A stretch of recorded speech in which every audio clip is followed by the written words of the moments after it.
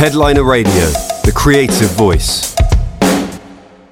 Hello and welcome to Headliner Radio, where we are delighted to be joined by Era, who releases her second album, Speak, on the 3rd of December. Anna, thank you so much for joining us today. How are you? I'm very well, thank you. A bit sleepy today, but I'm good. Happy spirits. Good to hear. How is the tour going at the moment? I know today is your day off from gigging at the moment. How have you found being back out and playing shows? It's amazing. I mean, I didn't realise how much I missed it until I was back on stage, really, because you kind of get used to not doing it. And then you kind of get that feedback from the crowd and you get the camaraderie with the people in the band. And it's great. It's definitely where I'm meant to be. Definitely. Yeah. Excellent. Mm-hmm. So, yes, here to talk about the new album, Speak.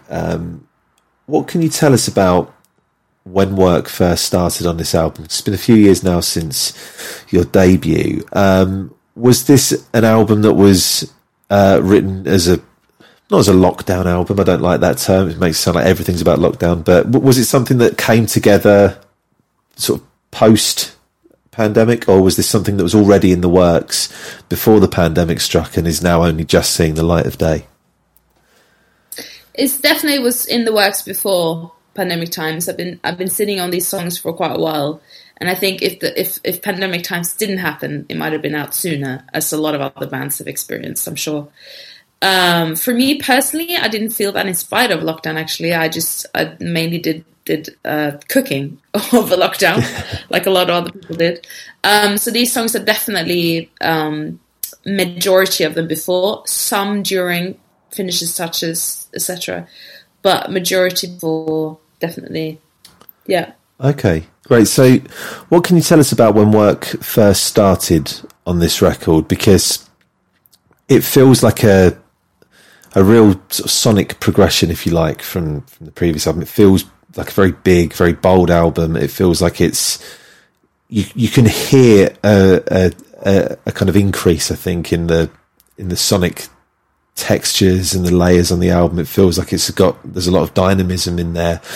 How did you set about recording this album? When did you first start writing, and how did you go about setting that kind of sonic DNA, or that sonic blueprint, if you like? Well, I think I did listen a lot more to like shoegaze music, I think, before I did this album. And I think in shoegaze music, you have to kind of listen to it over and over again to get all the textures. And you think when you first hear it that it's just one thing, but then when you listen to it again, you're like, oh, there's actually 10 different layers here that you don't notice straight away. And I wanted to have that similar vibe to this record. And I think definitely going into with that mindset helped. And I think also I wanted to have a album that was more secure in where I wanted to go. It feels more in line with the direction I wanted to take my music. And I feel like I had a clearer view of what I wanted to say with this album. I wanted it to be very direct, very me. That's why I chose the title Speak, because I wanted it to be just no filter. You know, I want to speak up about this, and I think just influential, like what I've been listening to, I guess, fed into the soundscape of the record, and also make kind of an unapologetic sound that was true to me. And maybe when I was writing the demos, I kind of add extra, because I always put like loads of plugins and stuff on my mic and on my guitar and stuff when I actually write the songs. So it was already on there from the beginning, that kind of sound, which helped it grow, I think. Yeah. So what was the first song that came together for this album? Oh, which one was the first song? That's a good question.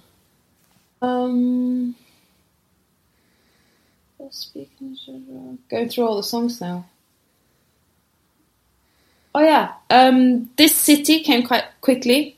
This City was a song about me being really tired of London, basically having a love-hate relationship to the city, looking at it as like a ex-boyfriend that's kind of bad for you, but you kind of miss it in a way. It's kind of that kind of vibe.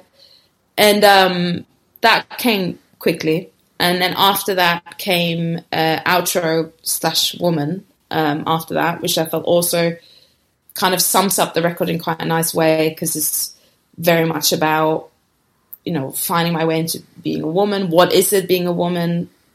You know, like, I'm always going to be a kid. I think we're always going to be children till we die. Otherwise, I think life will be quite boring. And I think the whole thing about being a quote unquote mature adult, I don't think it really exists. Yeah. So I think like those two songs kind of evolved into the rest of the tunes of the album. Those two kind of started it off, those two tunes for me. Okay, so they kind of set the tone for what was a little bit. Yeah, because This City is kind of like next chapter vibe, realizing that I want something else, and Outro is more about acceptance and kind of this is who I am. So that kind of spoke through to the rest of the songs, I think. Yeah, definitely. Okay, yeah. So when did you first head into the studio to start recording these? When was that? That was 2019, I think. Yeah, 2019. I think we headed into the studio. We did recordings at the studio I shared with Finn, which is also known as Fink. He has a studio in Berlin that he kindly lent to me for a year, which is incredibly kind. So we did a lot of drums and guitars in that studio because he has a really good live room for that. And then after that, we did a lot of synths at my friend's Kari's studio,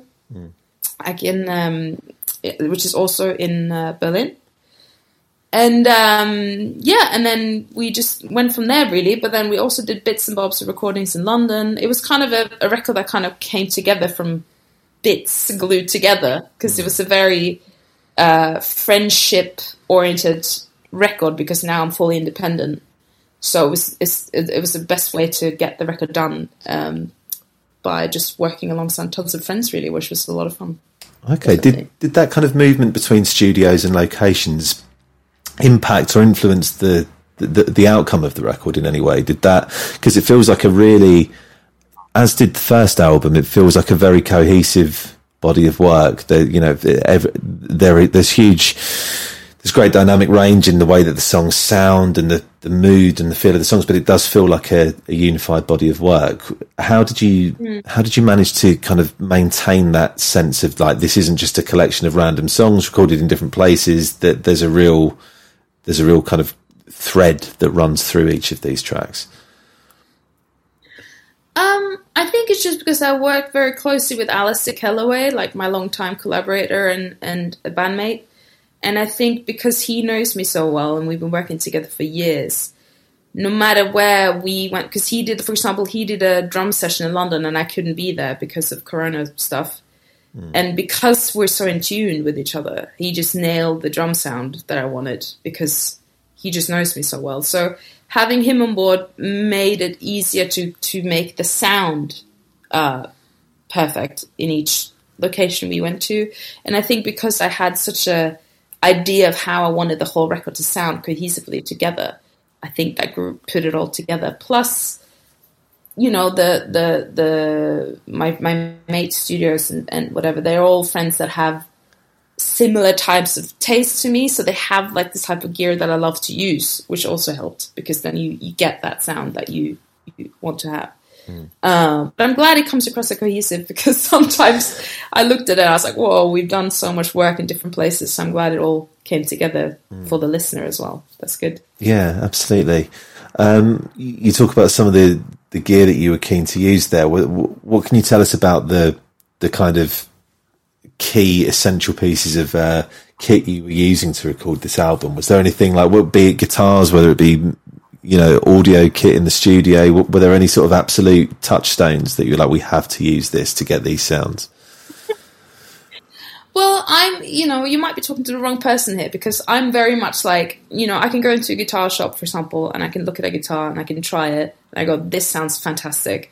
And then I can buy it, and then people are like, oh, what did you get? And I was like, I don't know, it just sounds great. You know, I'm just so not into the geeking out of gear. But I have to say, my friend Kari Janssen, who has a project called Pharaoh and also a project called Ultraflex, she has a crazy synth collection, and she has this old Russian synth, and she has this crazy synths I've never seen before, which hardly work, some of them, but they just sound so rich. And to have access to that was really, really cool. And obviously there's some Juno on there, which I love, which the majority of people love. And Finn also had some really cool old Fender amps that sounded really cool through this hollow body Guild guitar he had. So yeah, it's just like, I love any sound that's warm and rich, but also has an element of imperfect on them. I don't like sounds to be too perfect. I don't like sounds to be too clean. So anything with a bit of grit, I tend to lean towards all the time. Was there anything particularly different about the kind of writing and recording process of this album compared to the last one? Was there anything that you kind of took from the first album and then built upon, or felt like, you know, maybe perhaps served as a learning curve for you last time, whether that be in the way that you approach songwriting, whether it's the way that you work with other musicians or producers? Were there any obvious points that you could look to and go, actually, that was something that I took from album one and really evolved for this album?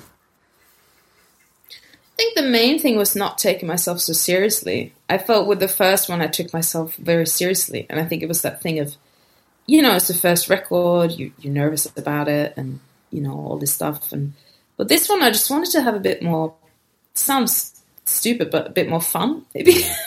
You know, because and just go with the flow, see what happens, go more with my gut instinct, be more secure in what I want. And I feel like that comes across on the record, and yeah, just enjoy the process more. I think because of the first one felt like it was the huge kind of moment for me, which is this is as well. But I felt because this also was a bit more spread out maybe, and with loads of different influences with different mates, and it kind of went through this big journey.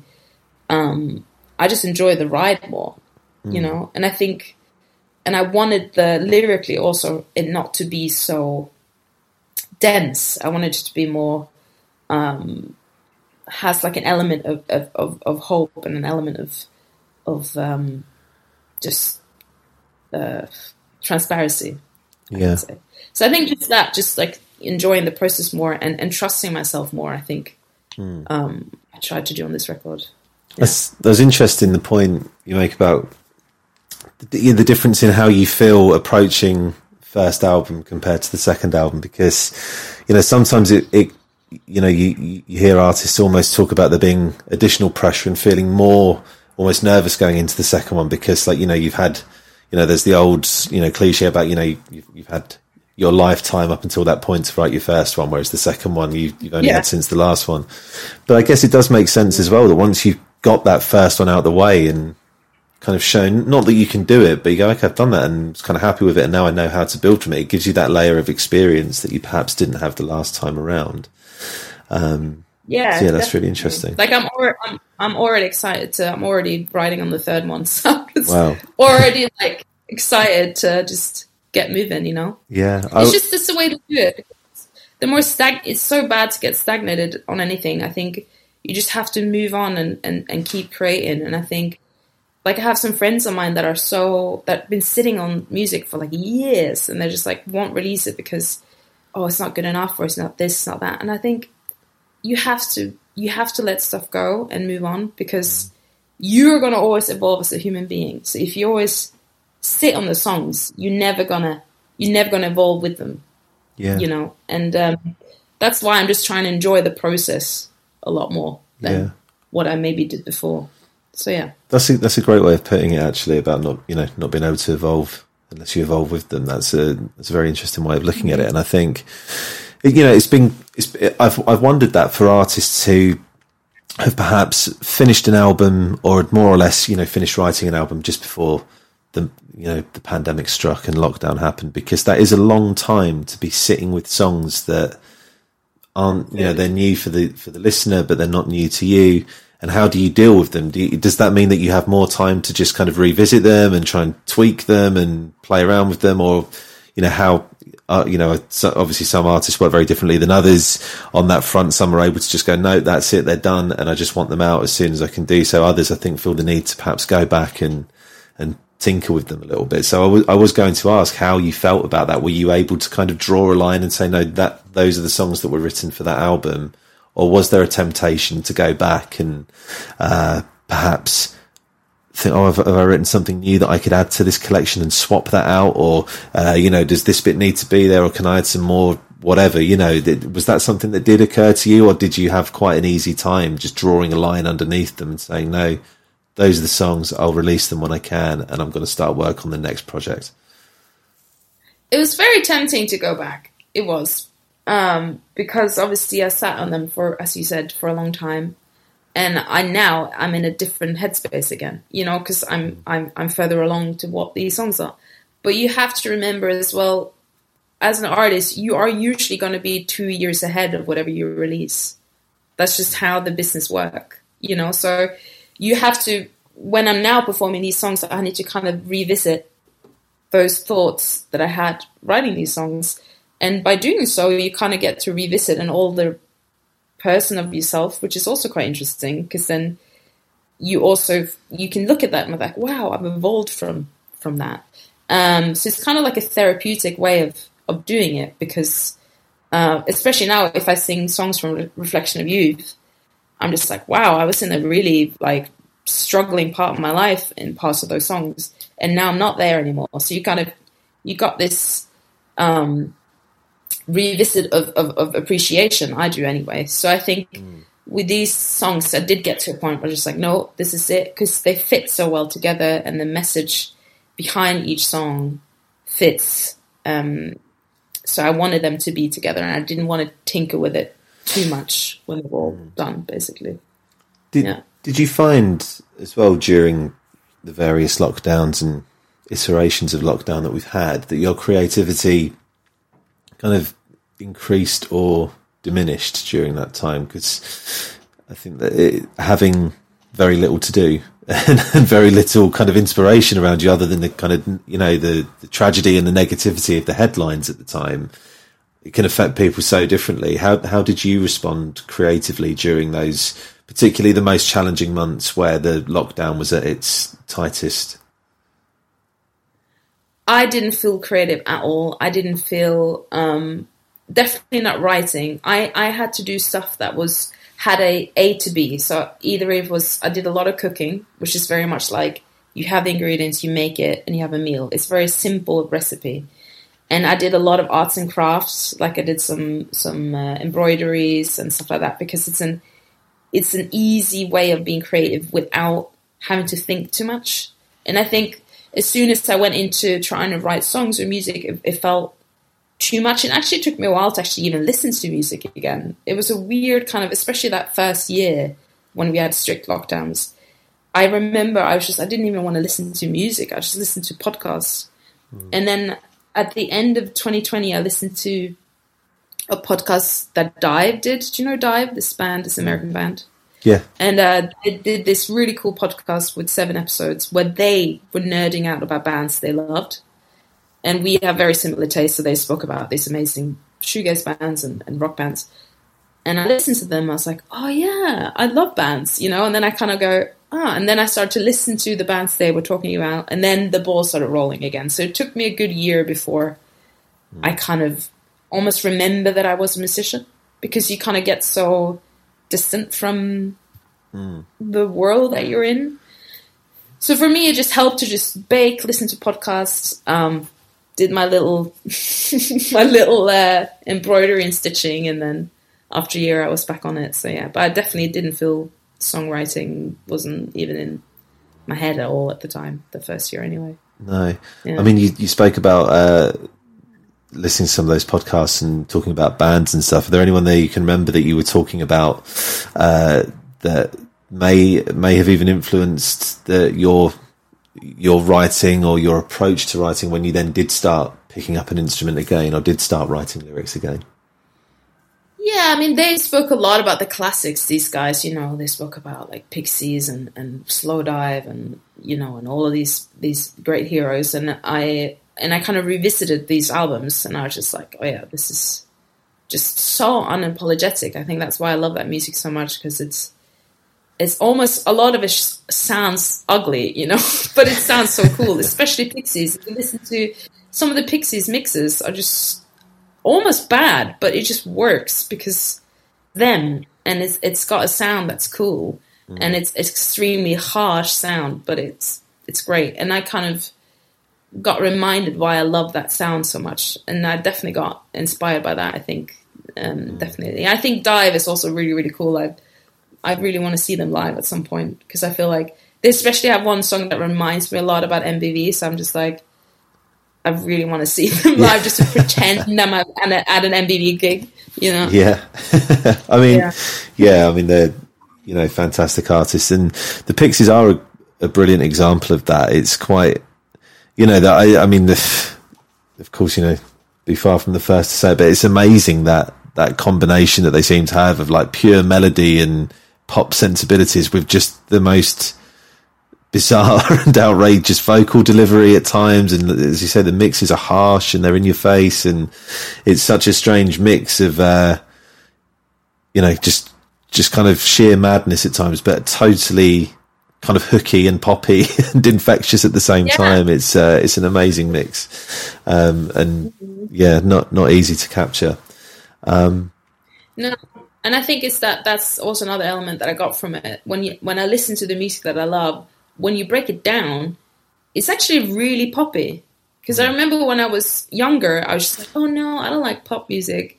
Ugh, gross, you know. But now when I'm older, I'm just like, I love a good pop song. It's, you know, and when I break down these songs that I love, they're all has a lot of pop in them, even though they're like a rock song, quote unquote, or a, you know, whatever, experimental song. There still has a pop element to it. And I think that's another thing that I tried to bring to this album, is not be scared of, you know, writing maybe a hook line or whatever without even like thinking about it. But I used to be so against those things before when I was younger, because I tried to be like cool and like the indie girl. Yeah. And now I'm just like, oh, pop songs are cool. There are great pop songs out there. Yeah, absolutely. I mean, when you do, you know, sit down to start writing, do you have like a particular approach or a particular way of doing things that you like to stick to? Do you know, is it a case of sitting down and writing some lyrics to begin with? Do you sit down with a guitar or a keyboard? Is there like a preferred process that you have? For this album, I love to write from drums. So my boyfriend is a drummer, and I often ask him to send me just some takes that he hasn't been used, or like sometimes he records himself practicing, and I just ask him to send me some files, and then I just chop them up, align them up, and then I just write from that. I don't necessarily use the drums for the end recording, but it's just a writing tool, because I find writing from drums makes it more fun for me at the moment, because I used the first Reflection of Youth, a lot of it was written from guitar, started with guitar, but this is more drums first, and then I add a synth or some chords or guitar or whatever on top of it. And I think that might have been a nice route to how the album is sounding now as well, because I chose that approach. Because I find when I start with drums, it's really fun to layer stuff, and it's easier then to move stuff around. Because then if I just layer lots of stuff and I go, oh, section B works better as section A, and then I can just chop and move it over, and then I can play around with the placement of all the parts till I like the structure, basically. Yeah.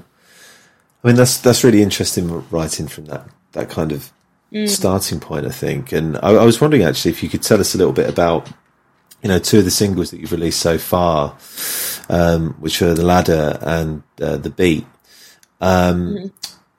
What can you tell us about how each of those came together? Because they're very different sounding songs. You know, Ladder is really, it has that shoegazy kind of feel to it. It's this huge kind of swirling, almost kind of like wall of sound feel to it. And then The Beat is far more delicate, and then there's got, you know, a huge spike in sound, and it kind of there's a much more it feels like a much subtler, or not necessarily subtle, but there's greater sort of dynamic there, whereas Ladder feels like it's this big in your face kind of, you know, wall of guitars. How did those two come together, and which of those came first?